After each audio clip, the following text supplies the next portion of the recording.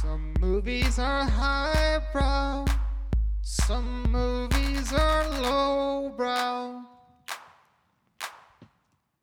Welcome to Highbrow Lowbrow. I'm Cooper Gagan. I'm Josh Kirschenbaum. Each week we pick a theme and talk about two movies that fit that theme. One highbrow, one lowbrow. Except for this week we're doing a no-brow, which is we're just going to talk about some entertainment-related topics that are on our mind. Yep.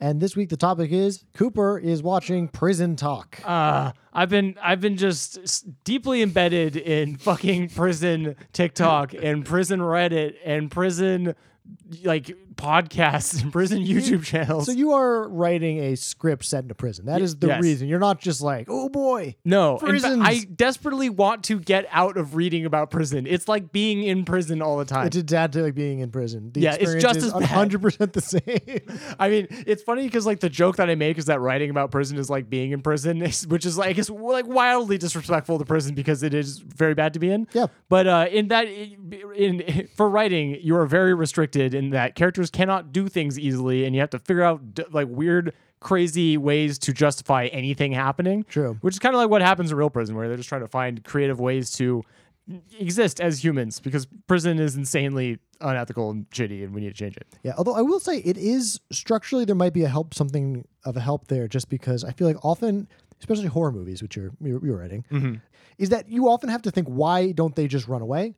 There's always a lot of really easy solutions to many thrillers and horror movies. Like, why don't they just call the cops? Why don't they just run away? Why don't they just actually go stay at a hotel instead of at the haunted house? Yeah. The really funny thing, I mean, it totally explains why he doesn't, because he's essentially in a haunted cell, right? He can't leave because he's in prison. So it's perfect for that. Why doesn't he call the cops? Well, they're just the prisoner guards, and they're not going to believe him. Yeah, they're corrupt as shit. Yeah. The funny thing is that most horror movies spend a lot of effort trying to make sure they don't have cell phones, where we spend a lot of effort getting him a cell phone. Right. That is really funny. Yeah. But prisoners do have cell phones in prison. Yeah. It's you can look up TikTok accounts of people who are actively prisoners in prison who are posting and have Facebooks and stuff, and it's really wild. Oh, that's and they just the guards just don't know. They're just not on TikTok.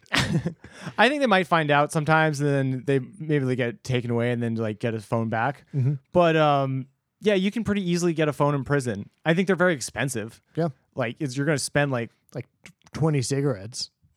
Actually, okay, this is something that we are dealing with today. Yeah. Ramen packets, right? No. Sorry, no, well, it's different things. So they'll often use I think sometimes they use ramen packets, but I think also ramen might be more of a barter thing rather than actual currency. Mm-hmm. The thing that's actually currency, and then the reason they don't use cigarettes because cigarettes are banned in prisons now. Sure. Which also just fucking let them smoke. They're in prison, but whatever. I don't have a horse in that race. Go on. They'll use mackerel tins, and they call them Macs. Oh, fun. Yeah, because a tin of mackerel is, it's pretty portable. You can get 14 of them from the commissary per week, which gives you a pretty steady rate of inflation basically for this currency. Yeah. And then also they're worth roughly about $1, and nobody wants to eat them. So they're valuable as just currency because it is a thing that you can readily get from the commissary that you don't really want to actually eat. And the funny thing is they'll still use them after they're expired, in which case they become literal currency. And they're called money Macs instead of food Macs. Interesting. Yeah. Which is funny because at that point, once it becomes inedible, it is literally just currency. Oh, so they're not even using it as I'll give you 20 cigarettes for that because I want to smoke cigarettes. It's I'll give you 20 Macs for that because I can spend those Macs on cigarettes. Yeah. It literally just is money. Weird. Yeah. Why don't they just use money? You're not allowed to have money. Oh, sure. You can't transfer things out of your canteen account or anything. Yeah, I mean you can have money in your commissary account to buy stuff from the commissary, but you can't have cash. Right, and you can't just give your commissary money to someone else. No, because they don't want these are all want this to happen. Yeah, these are all to buy things from other prisoners that are not official. Right, like cell phones. Yeah, cell phones or I don't know, all sorts of shit. You can also I don't know, pay guys do your laundry and stuff. There's people have all sorts of crazy hustles and stuff in prison. Yeah. I saw some account about a guy who his hustle was he made tattoo ink. That's crazy. And the way you do it is you have to make. I have so many dumb stories of just shit you do in prison. Yeah, in your 85-page movie that has no room for any of it. Yeah. We get a good amount of it. We find some fun stuff. But the way you make tattoo ink is you make this little chimney out of toilet paper tubes. Okay. And you just like you make a candle out of like a pomade tin. So you put like a piece of toilet paper in the pomade tin that makes a little candle because it's greasy. And then you just light that candle inside the chimney, and you have a little cover over the chimney. You just collect the soot, and you take the soot, you scrape it off, you mix it with water, and then you have tattoo ink. Oh, it's crazy. Yeah. Yeah. So resourceful. Yeah. Which just like makes sense. Like that's the way that like even like cave people would make like paints, right? Because graphite is like kind of one of the most like elemental, or like carbon is like one of the most like basic ways to make a thing to mark like objects with. Yeah. Yeah. So I don't know. It's like kind of cool how like when you're like we just like people will find ways to make in this case like art. I mean, sometimes also just prison tattoos to denote which gang you're in and stuff, but like whatever. Practical art. Yeah. But no, it's like like there's other like a lot of the prison cooking stuff is really interesting too. Like there's another fun gadget. There's a thing called a stinger, which is like you take like you like fray a like electrical cord and you attach it to like a drain cover that's metal, and you basically make like a heating element that you like immerse into a thing of water so you can like make pasta and stuff. Oh, neat. Yeah. Yeah. That's nuts. Yeah. So what are they doing on Prison Talk? Because I'm not on TikTok that much. Well, I mean, the one I was watching, I mean, I wasn't watching a lot of ones like current prisoners, a lot of ex-prisoners. So a lot of them, they're just kind of talking about their experiences in prison and kind of like answering questions on TikTok and stuff. One of them was interesting because it was a guy who was he was like a white collar criminal that went to prison when he was 19 for a Ponzi scheme. Okay. And he just like immediately had to like figure that shit out because it felt like his experience felt more like if you or I went to prison. It was for like, I don't know. It's just like he was like a complete outsider. Like I don't think he knew anybody who had been in prison before that, so he didn't have necessarily any reference point for it. And you're just trying to like figure it out from scratch, which is pretty interesting. And that's all the Prison Talk. That's the prison talk. That's the Prison Talk. The Prison Talk? Yeah, I will. Okay, Prison Talk or Prison Talk? So you're I thought that was funny. wait, but yeah, I did realize this Prison Talk TALK and TOK. Yes. That's good stuff, Josh. Yes, Thank man, you. Yeah, I credit try- where it's due. No, I got it, but I didn't. I saw you, but I didn't see you. You didn't like Avatar. Game like, I see recognized you. game. Game recognized. That should have been the line in Avatar. Instead of I see you, it's game recognized game. Yeah, I mean, okay, if there is one moral to take away from my experience of having to research prison all the time is if you are a creative, think a little bit about the kind of things that you are writing about because you're going to have to immerse yourself in that world forever. Like I think about now, it's even like, okay, especially if you're like a TV writer, if you sell a show that's set in prison, all your life is just going to be prison, especially if it's very popular to get multiple seasons. That's just going to be your whole life. So follow your star, like follow your dream of whatever you want to do it about. But also think about if you succeed, this is your fucking life. Right. Yeah. Although I would say it's sort of, I mean, it does depend somewhat on what kind of show are you doing a show that's like realistic, trying to be realistic? Yeah. So something like Brooklyn Nine-Nine. Right. Obviously, that's a cop show. Yeah. That's also very funny. Yeah. Very fanciful. And like they're totally willing to like many episodes just be very goofy and not too realistic, but they do seem to do a lot of research on actual cop things, especially in the later seasons as they became like more critical of police. But even in earlier ones, they tried to be like somewhat specific. But they're probably not as invested in the real mechanics of policing as say you are in the prison game. Yeah, because it's like Brooklyn Nine-Nine's a good example because it's like more of a framing premise to like hang a workplace comedy on. Right, exactly. It's just trying to put a fresh workplace comedy. Yeah, because there's a point where I mean, obviously a lot of the episodes are centered around catching criminals and things like that. Yeah, or doing whatever cops do. But a lot of those things you could find ways to map it onto a different job pretty easily, and it's more. And you just if you use those same character those same characters, you can map them into a different job and have virtually the same show. Yeah, you need to do a little bit of research, but often just to find fresh jumping off points to do like workplace comedy bits, or just to have like the appearance of fealty to the truth of what this experience is like. Yeah, I mean, you see it in a lot of medical shows. Oh yeah, well, medical shows run a crazy gamut of how realistic they can be. Right, and oftentimes not at all. But like they have medical advisors just to tell them like this is a thing. Yeah. This is a disease that you could dramatize in a way that's unrealistic, or like here's a little bit of how. Here's the jargon. Yeah. to make it seem realistic. Two people could be impaled by the same tree branch. Right. But like, to what degree are the writers of Grey's Anatomy immersed in the world of running a hospital versus immersed in the world of writing a soap opera that has the gloss of hospital? Yeah, on although it? I wasn't even. Yeah, that's true. Especially like when it comes to like the research component. But I was also thinking like if you're thinking as a showrunner, just on a day-to-day level, like you're approving props that are hospital props all Yes. the time. You're approving costumes that are hospital costumes. So it's like a funny thing where it's like I really envy like sci-fi writers where you just get to like blow it out with like really cool effects and things. But if you're like a really gritty, I don't know, if you're just like if you're like doing like really gritty, realistic stuff, it's just like a very different world you have to live in. Yeah.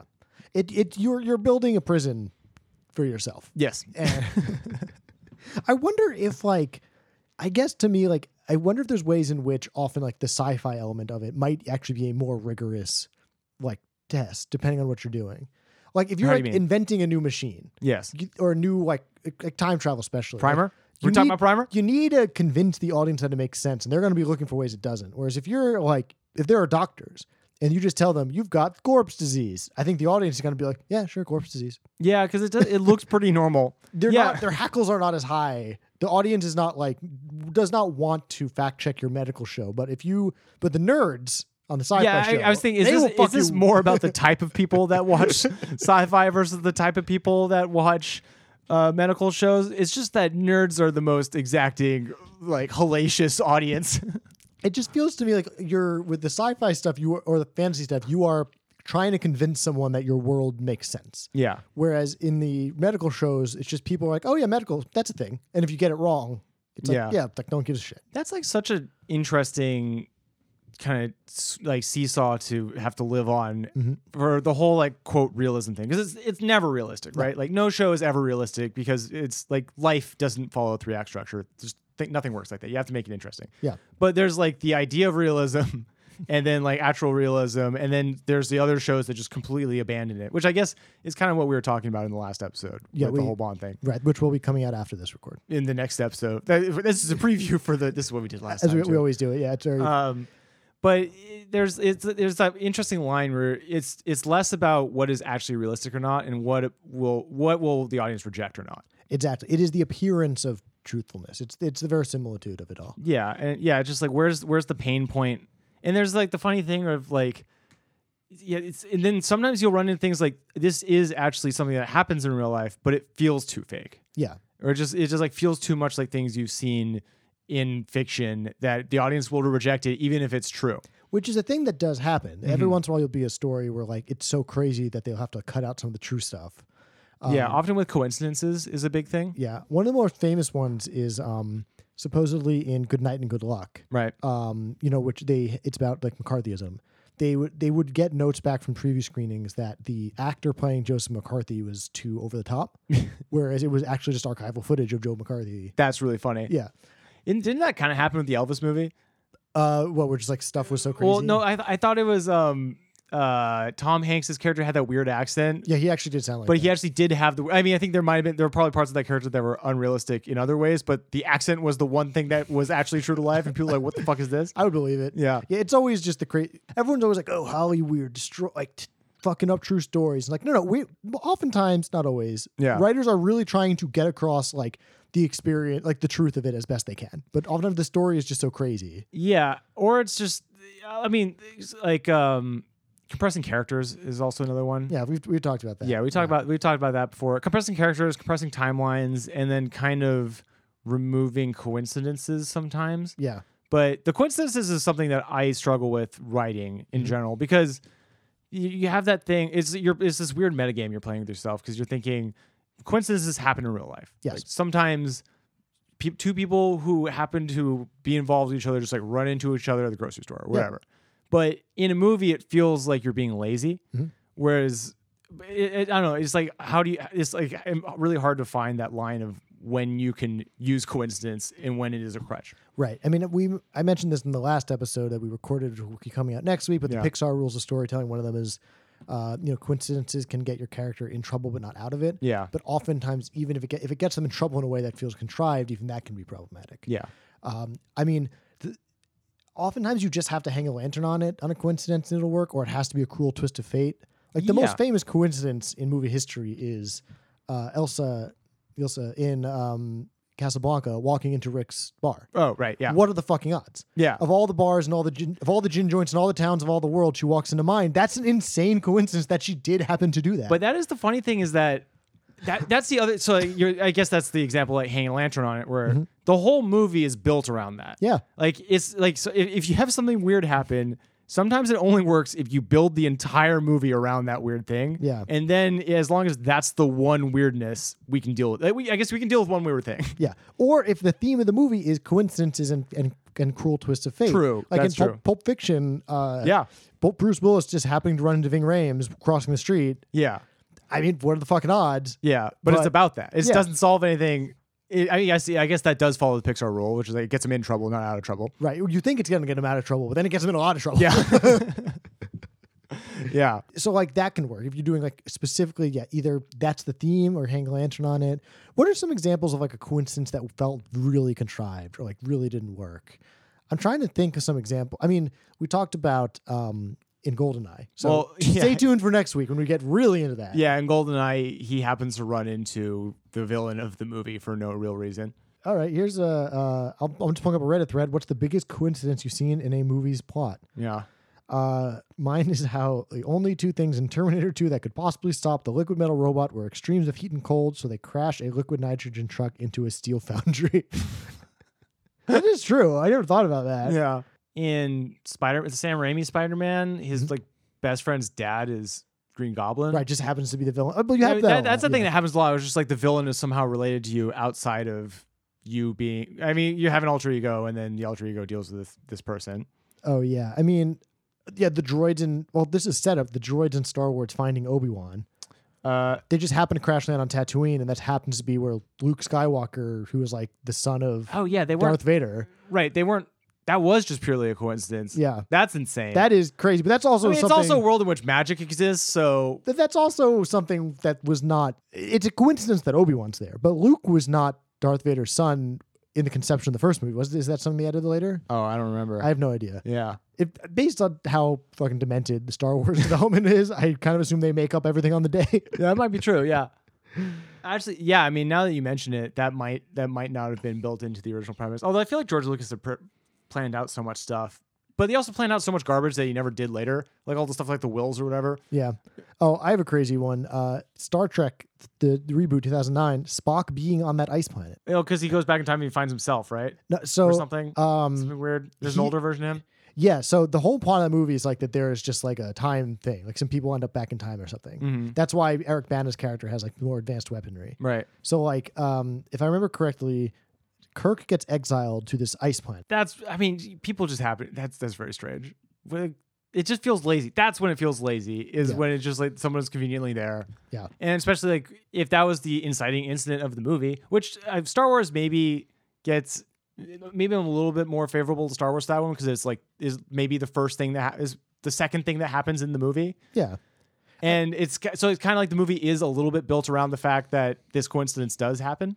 Yeah, I think it's better when the movie, it sets up the movie. Like with Casablanca, the reason we're watching the movie is because this one big coincidence spun out of everything. Yeah. Spun out this whole other story, right? Like that's why we're watching this. Oh, wait, no. She sends the droids to Tatooine to find him. To find Obi-Wan. Oh, you're right. Because the message. Yeah. Help me, Obi-Wan. All right, this guy in Reddit has no idea what they're talking about. That fucking dipshit. Okay, so here's an actual one. Here's two of them. Spider-Man 3. Of all the places in the world, the black alien thing happened to land next to Spider-Man's motorcycle. Yeah, Venom just lands. What are the odds of Venom, like a superpower giver Venom? Yeah. From space just happens to crash land on Earth next to Spider-Man, the one man on Earth who has superpowers already. I mean, yes, that's pretty crazy. Yeah, especially because, like, again, that has happened with Norman Osborn being his, like, best friend's dad. Like, this guy is just a magnet for bad things. Yeah, like, on one hand, there's the thing of because also, it's the first time we've seen alien life. Yeah, big deal. And this was Spider-Man. Sorry, what were you saying? I was saying, like, so there's the thing of, like, because you're Spider-Man, things happen to you because bad guys appear because you're Spider-Man. Or, like, the theme of Batman is often, he became Batman to stop the mob, but then he inspired all these other villains, and now he has to keep being Batman. Yeah. So that, like, the Nolan stuff really leans into it. But here it is more like, yeah.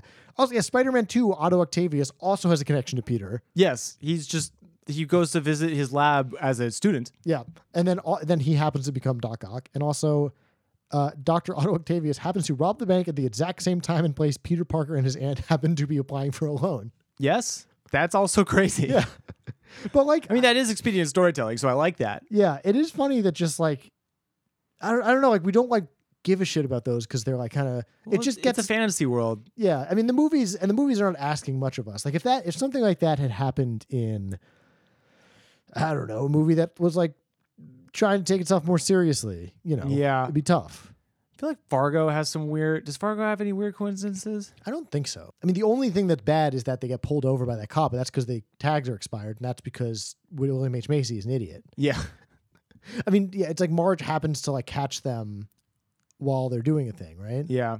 I feel like there's a runner of coincidences in movies that you hang a lantern on, which is just people accidentally killing other people at like lucky times. Mhm. Or it's like somebody's like bad with a gun and they end up just like accidentally shooting everybody, which is kind of like a joke. Right, you play it as a joke. It's like a coincidence as a joke that also helps the plot. Right, in iRobot we talk about that, the scene where Bridget Monahan like closes her eyes and shoots the gun and shoots off the robots. Right, yes. Yeah, and they get mad. But they hang a lantern on. They're like, "Did you close your eyes and shoot at me?" Yeah, I know. And I saw a trailer recently that did the same thing where I think it was for the new Burt Kreischer movie. Mm-hmm. Where I think he drops a gun and it shoots like 3 people. It like shoots one guy who then like falls over and shoots another guy and just everybody in the room is dead. Yeah. And that's the thing where it works because it's a joke. Mm-hmm. And I guess like making a joke is hanging your lantern on it. I guess that is the thing. Yeah. I mean, Game Night has a lot of coincidences in it. Yeah, it does. Yeah. I mean, you have Well, that the actually Game Night, the coincidence kind of did bother me a little bit, even though I love that movie. Yeah. But the whole fact that the Bulgarian, Sure. Yeah, whatever. The Bulgarian, he kind of just happens to show up and find them when they've been making all these fake trades for the egg and stuff. He didn't necessarily have to know about that. Right. It just kind of also happened. Yeah. I also find that movie a little confusing in the plot. Like every time I watch it, I'm like, right, that makes sense. And then every time, like when they reveal everything, but as I'm watching it, I'm always like, how does this work? I think it is actually just a big coincidence because like the kind of double fake out with the fact that The spoilers for Game Night. Oh, yada, yada.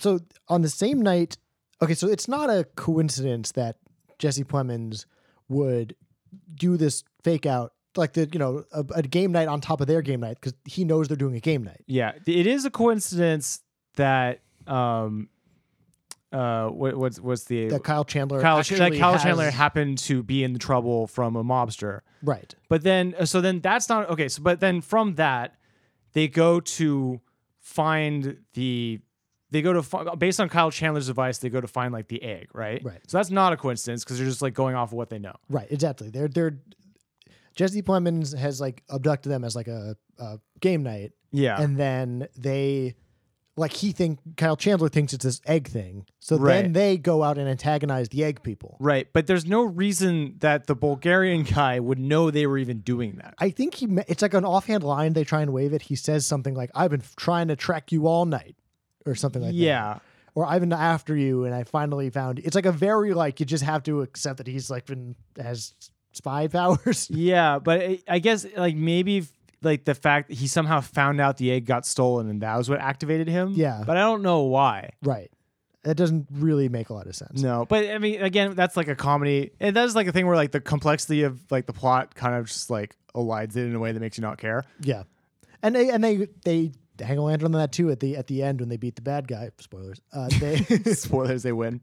Like Kyle Chandler's like, "And that is how you do a game night." Right. And he's like fucking with them. But Yeah. like, when I first saw that, I was like, there's no way. Yeah. There's no fucking way. Game Night is one of the best comedies It is of extraordinarily my funny. lifetime. Yeah. It's so good. Yeah. I think what's so special about Game Night is partially that it's not just a vehicle for someone who's already existingly funny.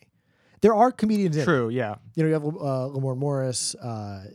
Jason Bateman obviously is like a comedic actor Mm-hmm. in a lot of ways. I'm sure there's people I'm forgetting. but I mean Chelsea Peretti has a small part. Yeah, I mean, Billy Magnuson Is often funny. is often very funny. He's not like a stand-up. None of them are stand-ups, are Yeah. they? Yeah. I mean, yeah, not that I Well, can Chelsea think of. Peretti is, but she's in one scene. Yeah, or at least Lamorne Morris is like was in a sitcom for years. Yeah, he was. You know, so many comedies are we have a funny guy who has their funny thing we're doing. Let's Yeah. take this idea for a movie and like structure it around, Will Ferrell being Will Ferrell. Yeah. Or Jim Carrey being Jim Carrey, or Melissa McCarthy. Oh, Melissa McCarthy, to her credit, often changes the kind of role she does movie to movie, which is kind of fun. That's true. But you often have to kind of like warp the plot of the movie around this character. Right. We have one person who's gonna do stuff, Mm-hmm. and the whole movie is that can they do stuff? Whereas Game Night is just a very well written comedy with a lot of good jokes because it's actors. Like to praise actors for a moment, in this case, they are used well as tools Yeah. to just do a very funny movie. And also the surprise breakout of that movie is Rachel McAdams, who is just great. And I guess she is a comedian. She is At in this comedy. point, She's yeah. in New Girl. I mean, sorry, not New Girl. Mean Girls. Mean Girls. Yeah. So yeah, she's in Mean Girls, and then she's basically most rom-coms and dramas for a while. Yeah. And then she's kind of had this, I don't even know if it's a second act or third act or whatever, but now, I mean, between this and Eurovision, she's just sort of a Right. comedic actress now. Yeah, and she's really good. Incredible, yeah. Yeah. Her line reading of "Oh no, he died" is like It's so Comedy good. Hall of Fame. I know. It's funny. I was actually thinking about it the other day because we watched Game Night kind of recently Yeah. for a movie night. But there's the part where in Act 1 they're giving Billy Magnuson shit because he's being very like shallow and bringing these girls by to the game night just because he thinks they're attractive. Yeah. But it's funny like them saying that when like Rachel McAdams is like one of the best looking people in the world. And it's like, it's not like you guys' relationship. Like you're two beautiful people in a relationship. Like why are you roasting this guy for like being a beautiful person wanting to be a beautiful person? Well, because the people he's bringing around are also dumb and They're in one also case dumb. racist. Well, yeah, that's true. That was a really funny joke.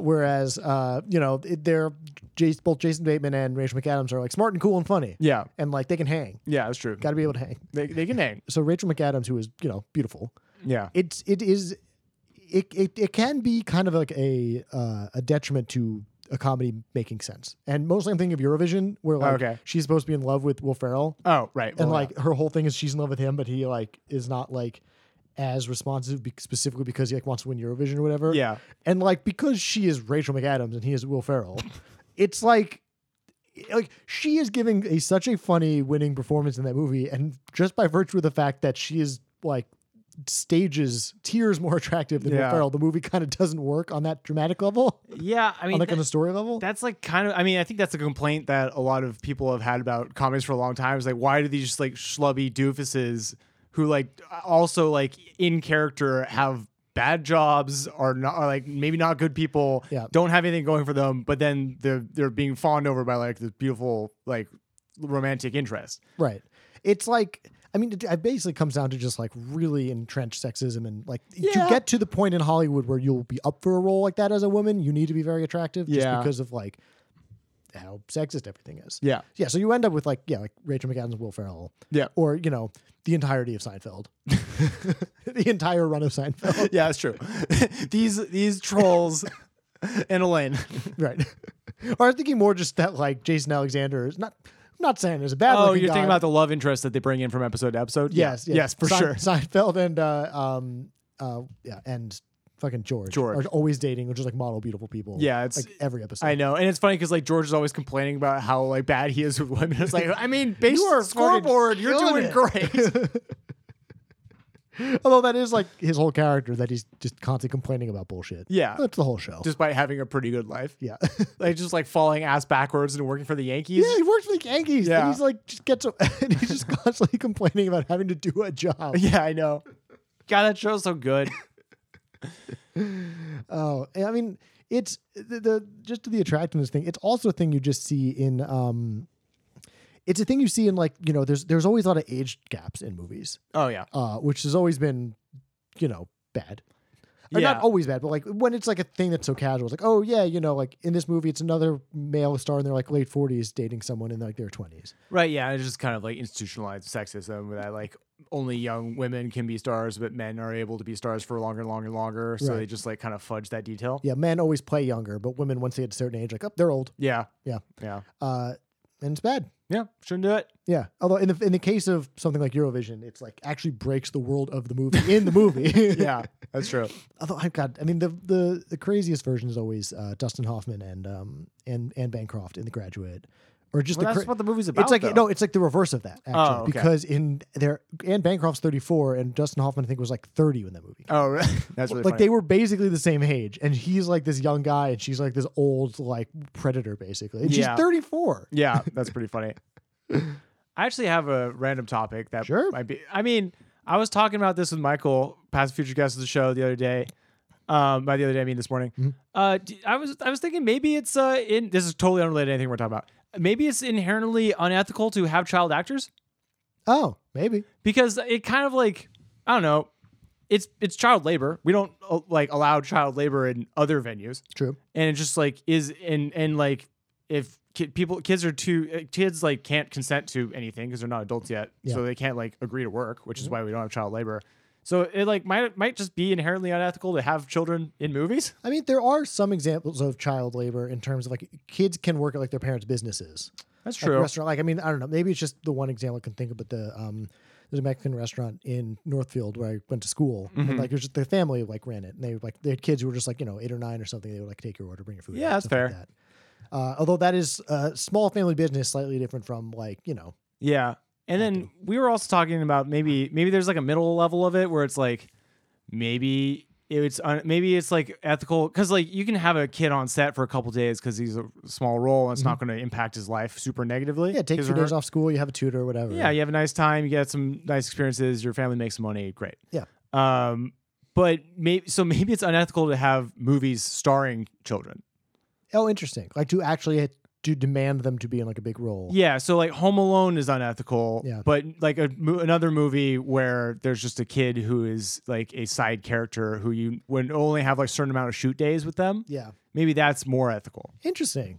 Yeah, I wonder. I mean, laws are just that we all just kind of decide as a society the things we want or don't want, and then we write laws around that. Yeah. So it's really just like we like seeing kids on screen, so we're just okay with it. Yeah. I mean, there's like some laws that protect them, although Yeah, there's like all the Coogan stuff that's come up as make sure they don't get their money stolen by their parents, Right. which is nice. Yeah, it's nice. It's important that we have that. Yeah, and then the one thing I was thinking about is it makes a great case for animated content for kids. Yeah. Because kids in animated films are often just played by adult women. Yeah. So you can ethically have a child like character without unethically like kind of taking a child out of school. And also this came up because we were talking about kind of how like school like teachers on set are kind of bullshit.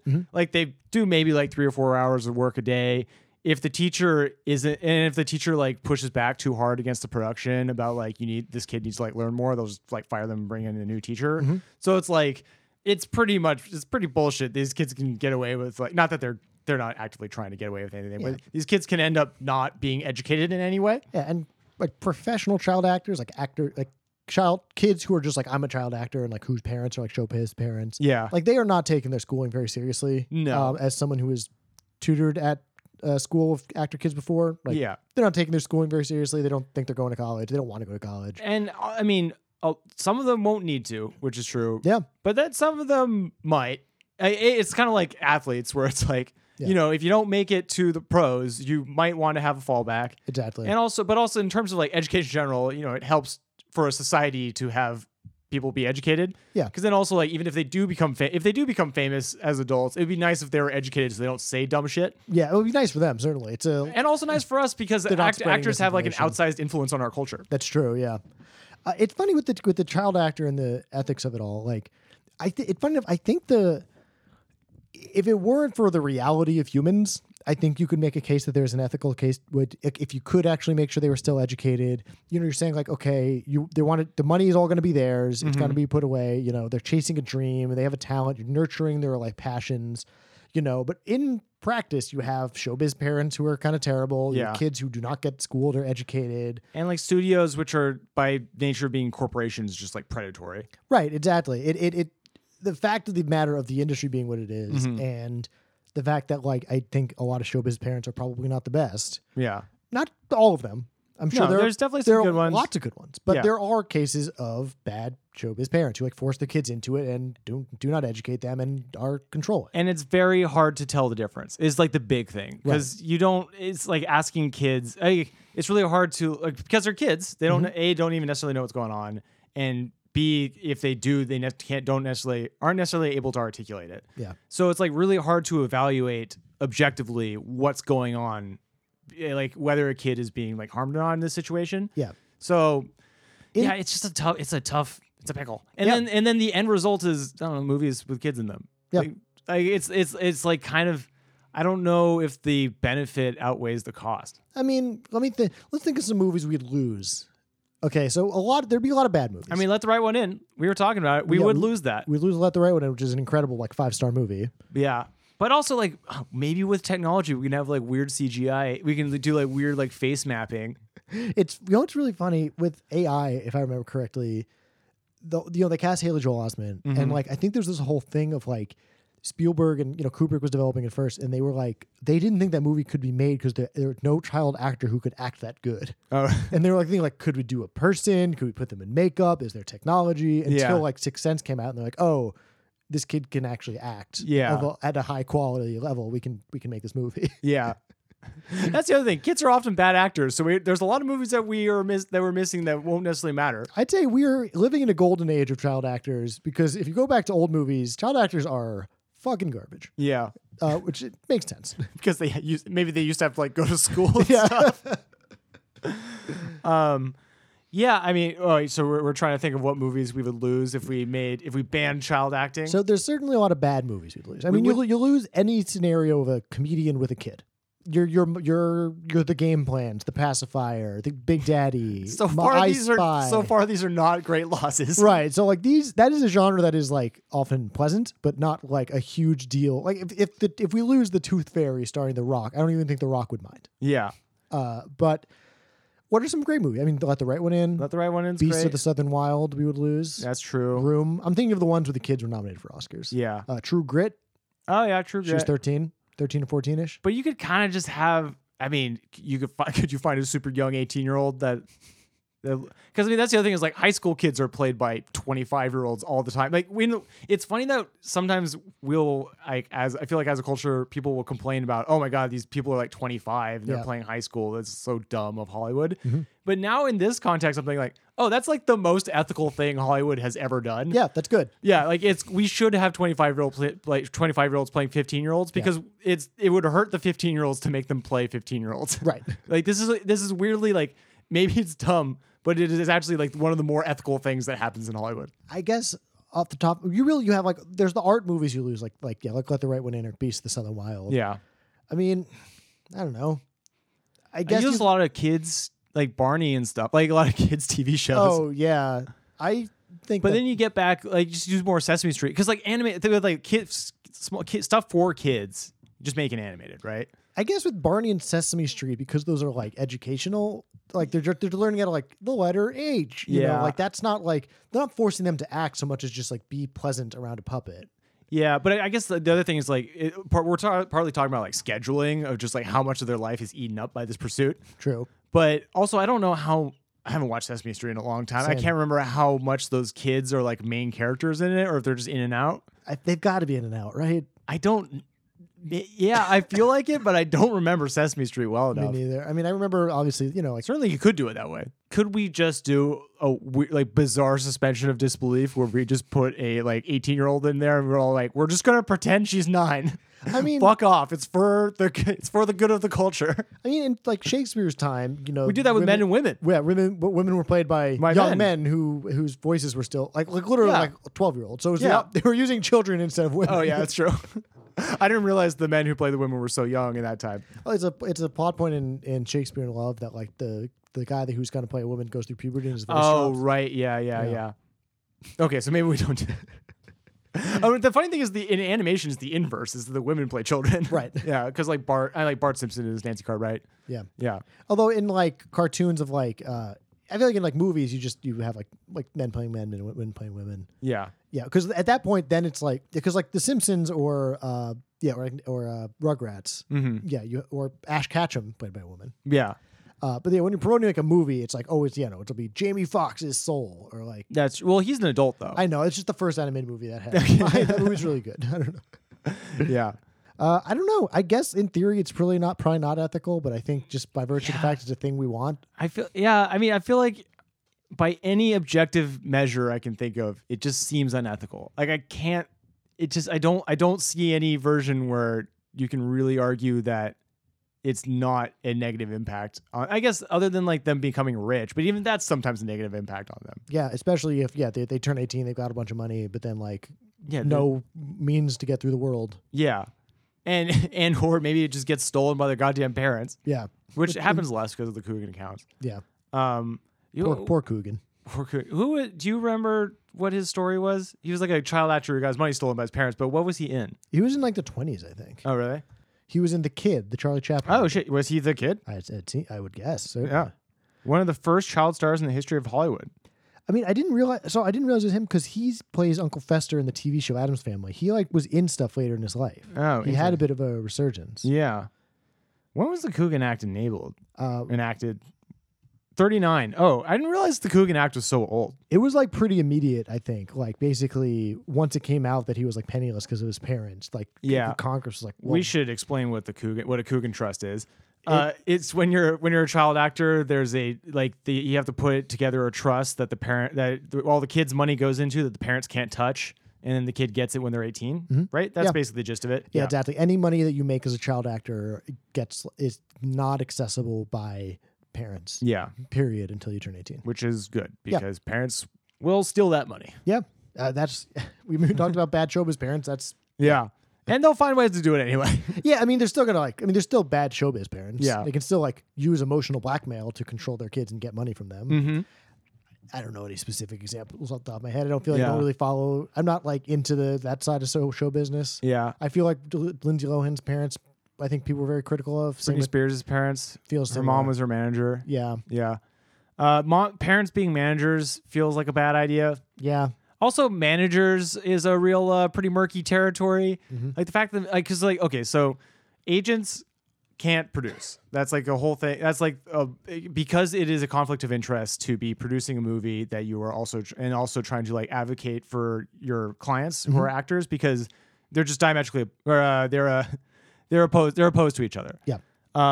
Because on one hand you want to get a deal on the actors, and on the other hand you want to get as much money as possible for your actors. Yeah.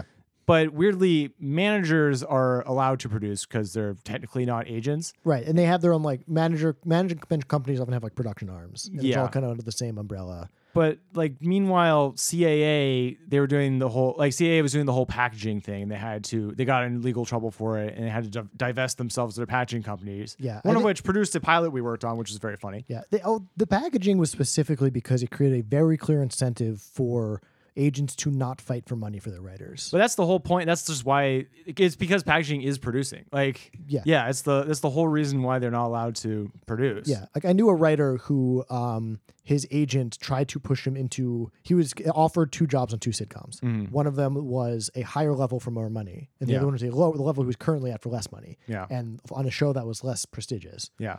And the agent really pushed him towards the worst job. Was really aggressive.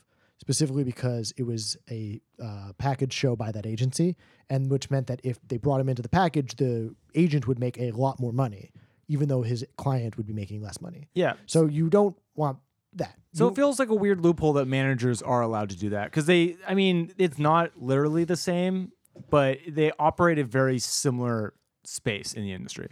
Yeah, but I think to my knowledge, there isn't a way that managers can push you towards a bad job because they will get an extra bit of money from the packaging on the back end.